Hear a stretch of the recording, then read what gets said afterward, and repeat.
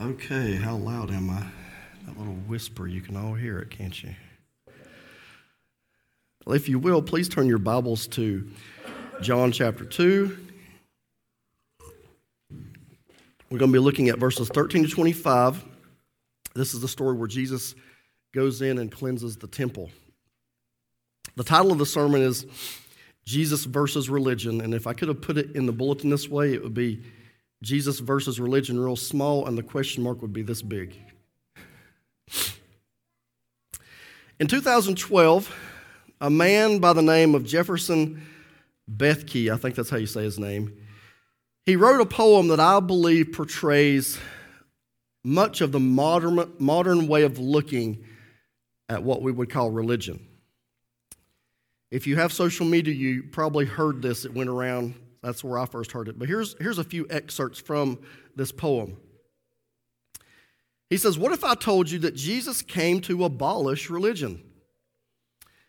He says, "If religion is so great, why has it started so many wars?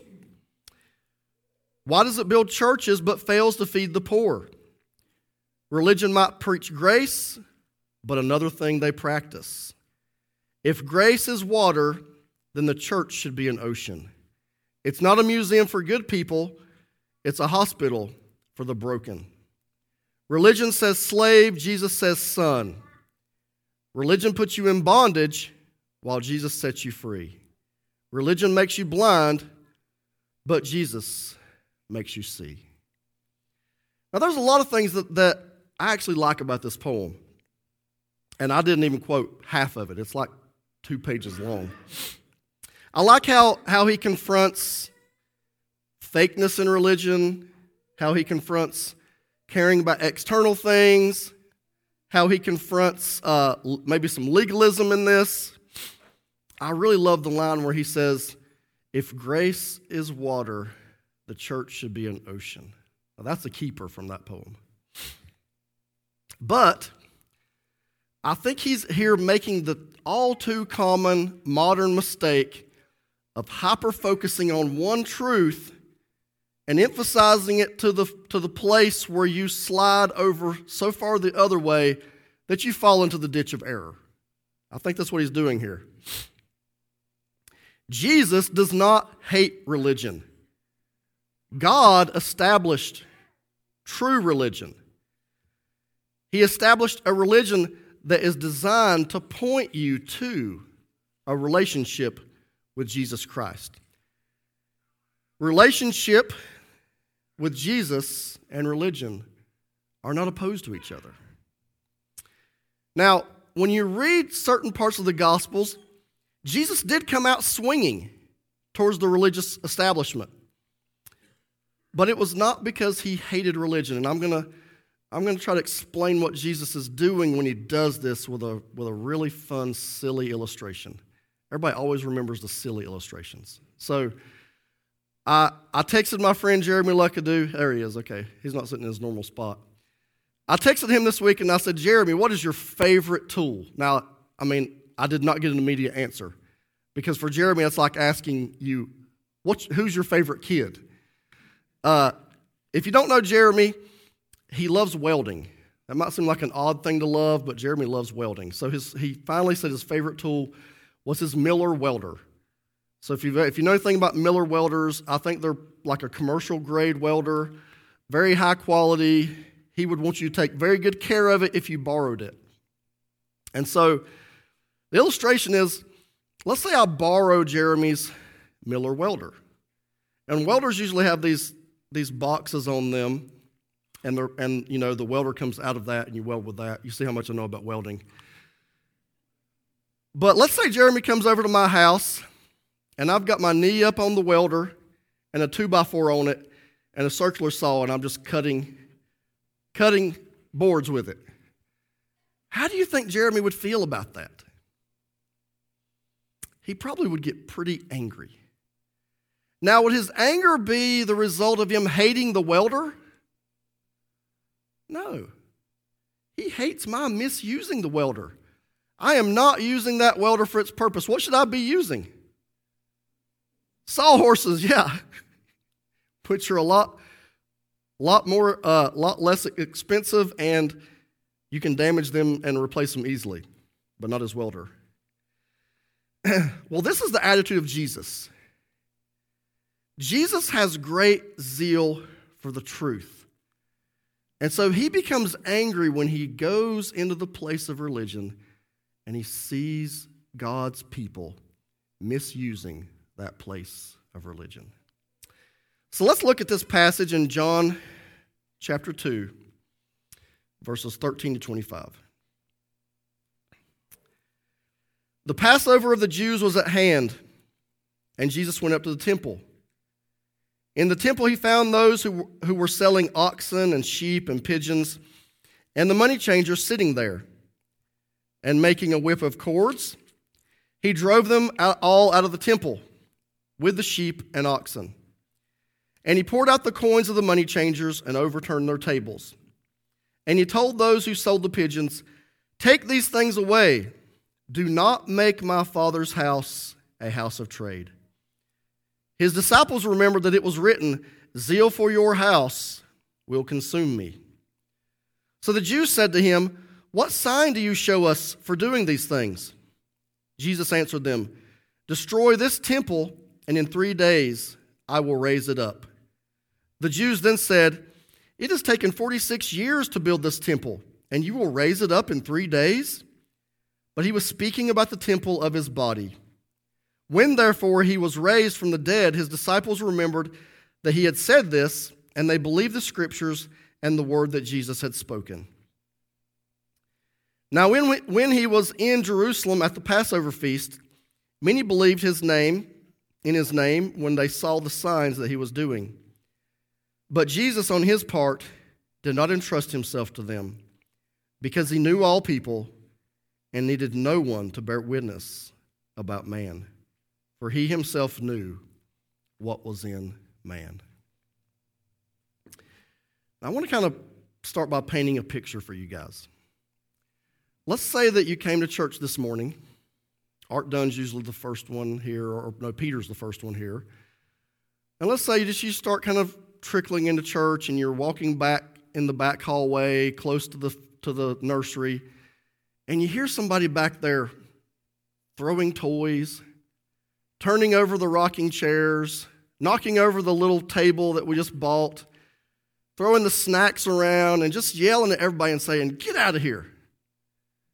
And then you kind of get closer, you come around, and you look in the peek in the door, and it's Debbie Butler.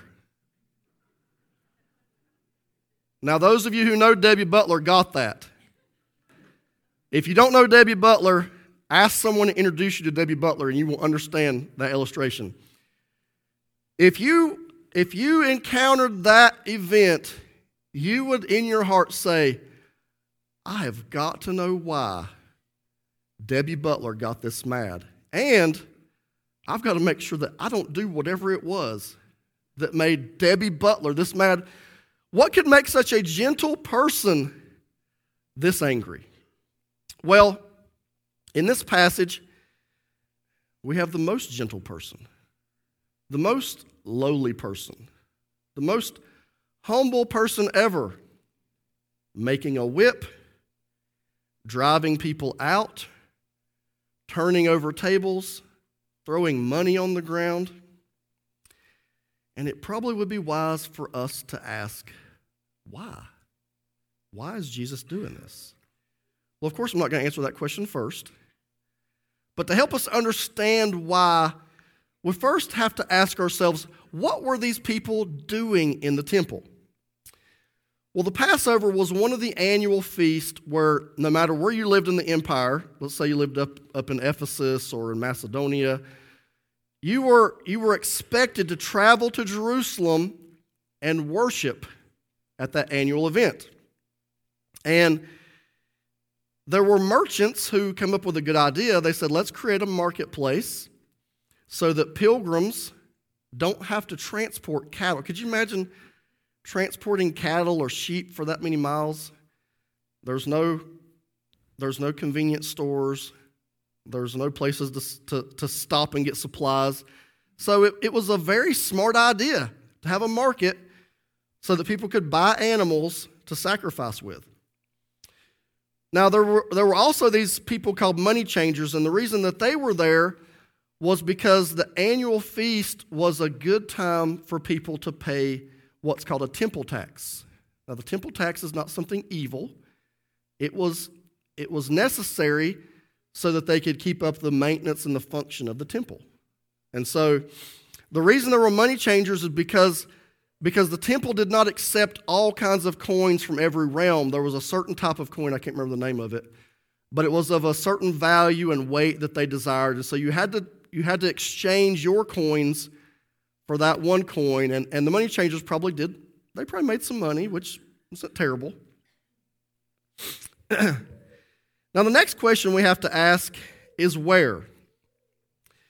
Where exactly did this take place? And John and the other gospel writers just simply say the temple. It took place in the temple. Now, I don't think that this stuff was going on in the Holy of Holies or in the area where the altars were.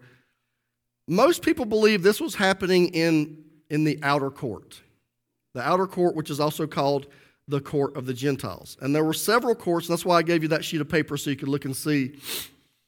There were several courts surrounding the temple. There were courts for women. There were courts for men. There were places for lepers to be cleansed. There were even special courts for Nazirite vows to be released. And the purpose of these courts was to help people prepare their hearts, because it wasn't all about the external motions of worship. They were there to help you prepare your hearts to come into the presence of worshiping God.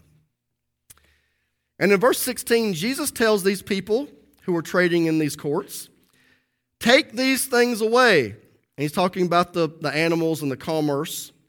He says, do not make my Father's house a house of trade. Now, what Jesus is not saying here, he's not saying, I hate commerce. I hate business. I hate trade. What he's saying is, I hate the misuse of the place of religious worship not being used the way that my Father intended it to be used. This is not a Messiah who came to abolish religion. This is a Messiah who came to purify and set back on course true religion. Jesus cares about the hearts of Jews. He cares about the hearts of Gentiles, lepers, and everyone else who approaches God in worship. He wants them to have time to take that worship seriously. And after this outburst, the upset Jews come to Jesus and they demand that he give a sign. Give us a sign to tell us why you were doing these things, prove to us you have the authority to do these things. And what's Jesus' response to them? He says, destroy this temple, and in 3 days I will raise it up. Of course, the Jews didn't understand this. They didn't get into some unnecessary discussion about how long it took to build the temple, and how are you going to rebuild a temple in 3 days that took so much time to build. But John tells us that Jesus was talking about the temple of his body. And the good thing here is that later on, the disciples got this. After Jesus rose from the dead, they remembered him saying this, and they said that's what he meant. And it increased their faith. Jesus cared about how the Jews approached the temple, not because the stone and the marble were sacred, but because what they signified was sacred. They pointed to what was sacred. The sacrifices, the priests, the incense, the bread, the drink offerings, the grain offerings, all of those external ceremonies were whispering to the worshiper, Jesus. See Jesus. All of that Old Testament religion was begging the worshiper to see Jesus, to see their sin, to see their need, to understand that they need the true temple, Jesus Christ. But the Jews were not using it for that purpose. They had turned it into the hustle and bustle of a marketplace, and missing was silent reflection, prayer, the whispers of Scripture, repentance, maybe the quiet singing of a psalm. And in place of these things that would help prepare the heart was commerce, industry, roadblocks that hinder hearts from coming to Jesus. Jesus knew the purpose of the court was to prepare hearts, to point them to salvation. And that is why the misuse of the temple could not be left uncorrected. Jesus' blood boiled, his knuckles whitened, and he enacted a form of church discipline which should have shaken them out of their malaise. But I hope if it didn't shake them out of it, it shakes us out of it. Why was the most meek and lowly and gentle man driven to anger? Because he hates fake religion. And he has great zeal and he has great love for God's prescribed religious worship because it is the means of salvation. It is the path to a relationship with God.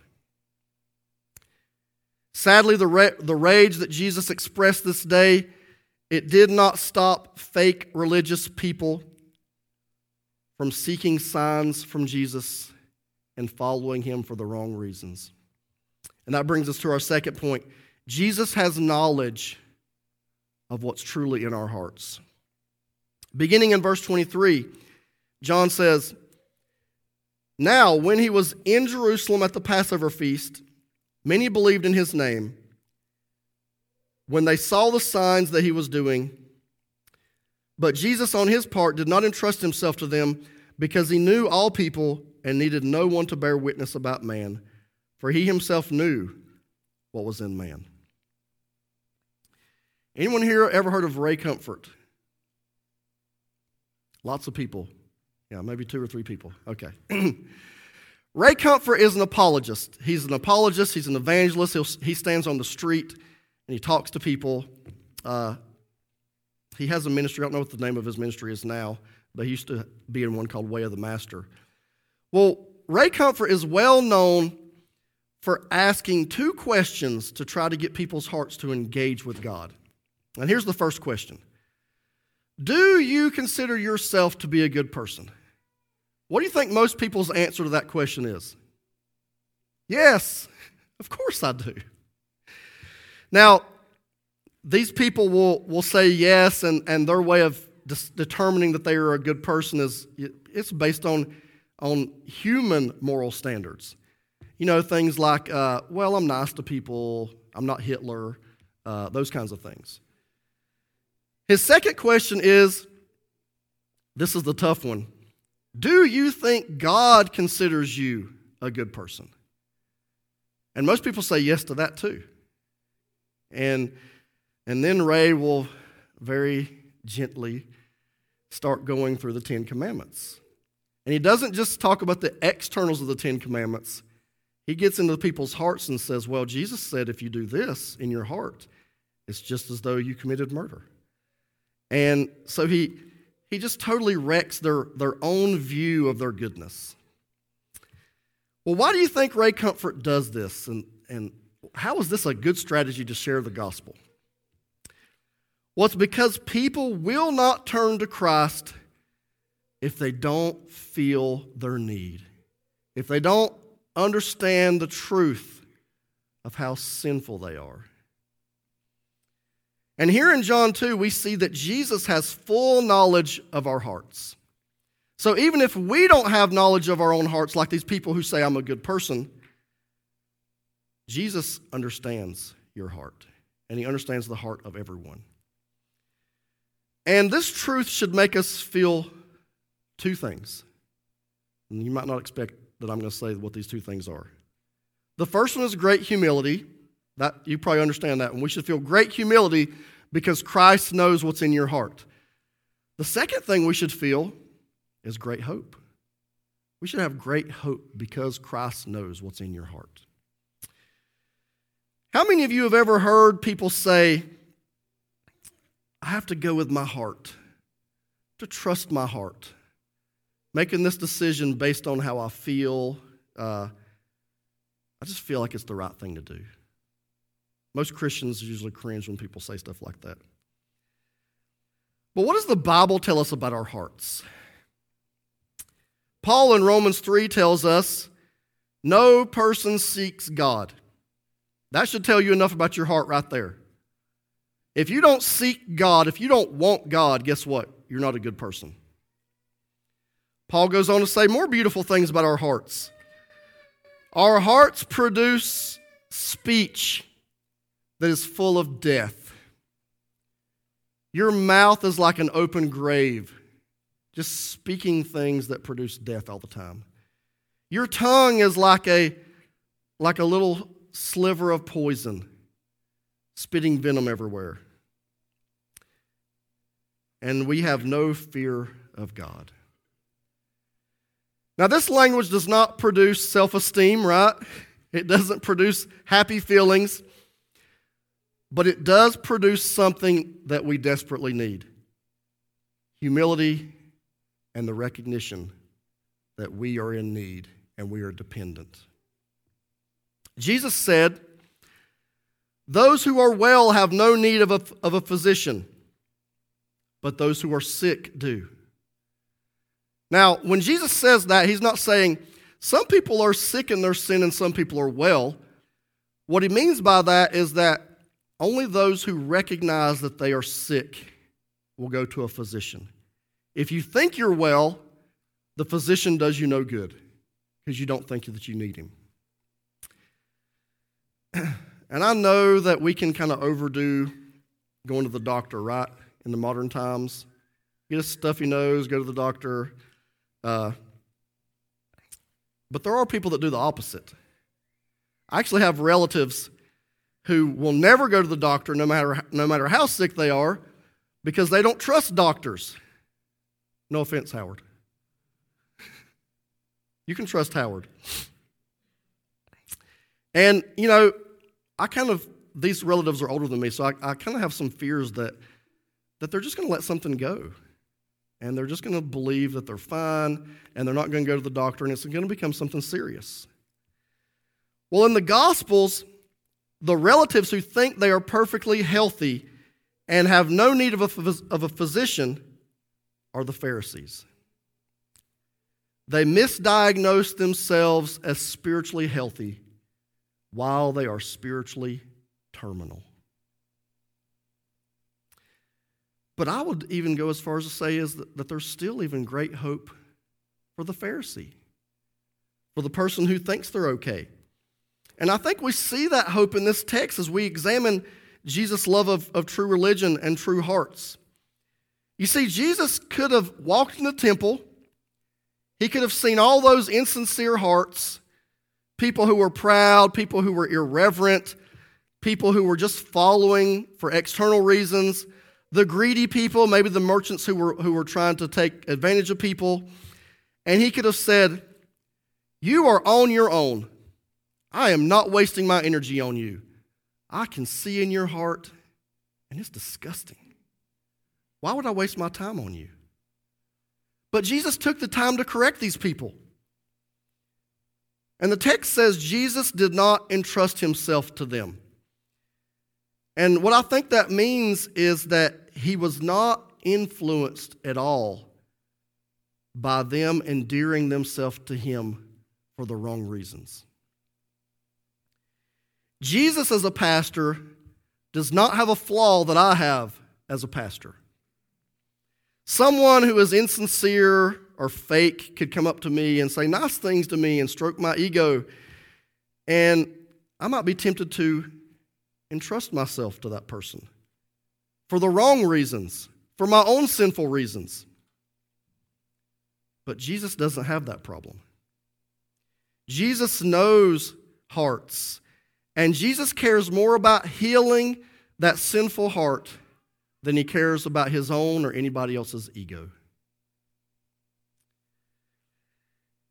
As we picture the scene in our minds of Jesus snapping the whip at people, throwing over tables, giving harsh words about not making his Father's house a house of commerce, we look at that and we might think, that's harsh. And it is. It is harsh. But it's grace. Jesus cared enough to give the grace of discipline. I probably used this illustration a lot, but I can't help but think about my mother when I think about good discipline. When I was young, maybe 4 or 5, we were in Hendersonville at a relative's house. I was playing with a neighbor kid, and I walked down into downtown with this kid, and I was there played in the parking lot of a KFC. Yes, kids, KFC existed back then. And when I got back, my mom took me by the hand. She walked me into the house. And let's just say she administered some memorable corporal punishment. And when she was finished, I'll never forget, her eyes flowed with tears, and she just held me. That was grace. That was the grace of discipline.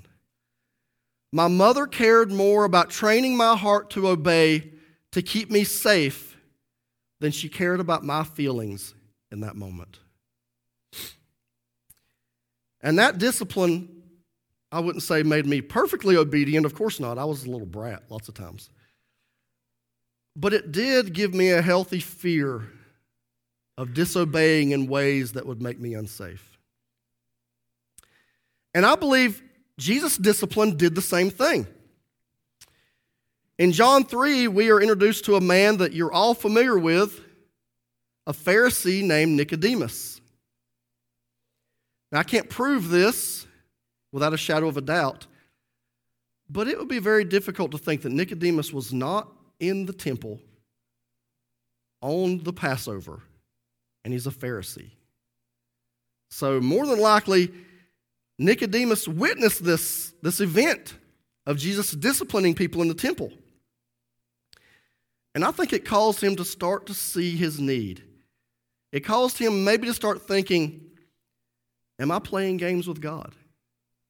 Am I pursuing God for all the wrong reasons? Do I only care about externals? Maybe Jesus has something that I need.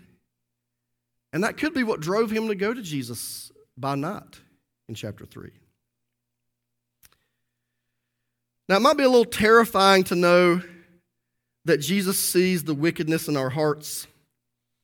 One of the most terrifying passages to me is Hebrews 4, I think it is, where it talks about the eyes of God, that you're naked and exposed before him. But just as we would want a physician to be able to see everything inside of us that might harm us, we would want our doctor to have full knowledge of what's going on in our body so he could cure us. We also want the great physician to have that kind of knowledge. And we can thank God that the one who wants to heal your soul can look in there and see all the little soul diseases that you have, and he knows how to cure them.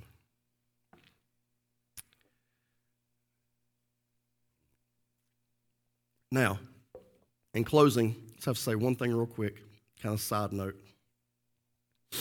Those of you who struggle with anger, don't take this sermon as an excuse that I'm going to use my anger to confront everybody. Jesus got angry here, yes, but I don't think it happened very often, and he is Jesus. So I'm always afraid of thinking, is this righteous anger? Like I don't know completely how to parse that out. So just be careful with your anger. But what I really want to say in closing is I want to go back to the concept of Jesus as the temple. Jesus did not come to abolish religion because the entirety of the religious ceremonies of the Old Testament and the New Testament are meant to point to Jesus. The temple, the offerings, the cleansing rituals, they were not meant to atone for sin. They were meant to foreshadow the only one who could atone for sin. In the New Testament, we have baptism, the Lord's Supper, corporate worship, church government, discipline, prayers, singing of songs. These things have a similar purpose. The affirmation that Dan read talked about how the Old Testament saints, through the shadows, trusted in Christ, and those things were, trying to find an easy word to use besides effectual. They were used by God to atone for their sins, that faith. Now, in the New Testament, we have ceremonies, Lord's Supper, prayer, what we're doing right now. Worship is kind of like a ceremony. And the confession says that those old ceremonies had greater external glory. And what that means is that there was more precision, more pomp, I guess you could say, and there were more of them. But they had less internal glory. And what I think that means is that in the New Testament, we have more simple means of grace, but they have greater internal spiritual efficacy. But that's only because we have all of this. That's the big difference. We have the New Testament, and we have the full revelation of who Jesus Christ is. And so we have that advantage over the Old Testament saints. So Jesus does not hate these components of religion. He hates it when they start to stray away from their true purpose. Their purpose is to glorify Him, to teach the gospel, to increase faith, to promote sanctification, to teach us to love one another, and to give us a concern for the lost. If our religion ceases to do these things, it becomes the opposite of what James says. It becomes defiled and impure, and Jesus wants to correct it. So I would just ask you right now to reflect on your own heart. Think about how you approach worship. Don't do this, don't think, boy, somebody else needs to hear this. That's how a Pharisee thinks. Consider how you need to hear this. On the one hand, so here's the one error on this side. Do you care more about everything being perfect in worship? Do you care mostly about the outward things? Does the baby crying in the background drive you so nuts? That's one of the things that I teach in my basics classes, that you have to learn how to endure the babies. We should be okay with caring about those children enough that we want them in here. And there's tons of other examples of ways that we all act like Pharisees, all of us. On the other hand, in the other ditch, do you hate the religious components? Do you hate the order, the structure? Have you bought into this we got to tear all institutions down mentality? Well, it's hard to say I love Jesus while claiming to hate all the things that He established. Jesus says, if you love me, you will keep my commandments. In that one verse, I feel like we have the convergence of religion and relationship, and they go together. If you love me, you will keep my commandments. Jesus cares about both. They go together.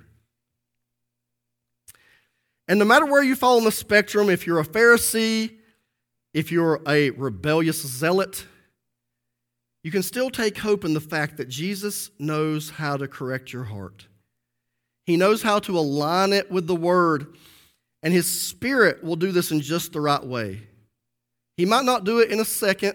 He doesn't sanctify most things in an instant. But if you ask Him, He will begin to slowly transform your heart. and help you to love sincere worship while at the same time loving the means of grace that God has established for you. Amen.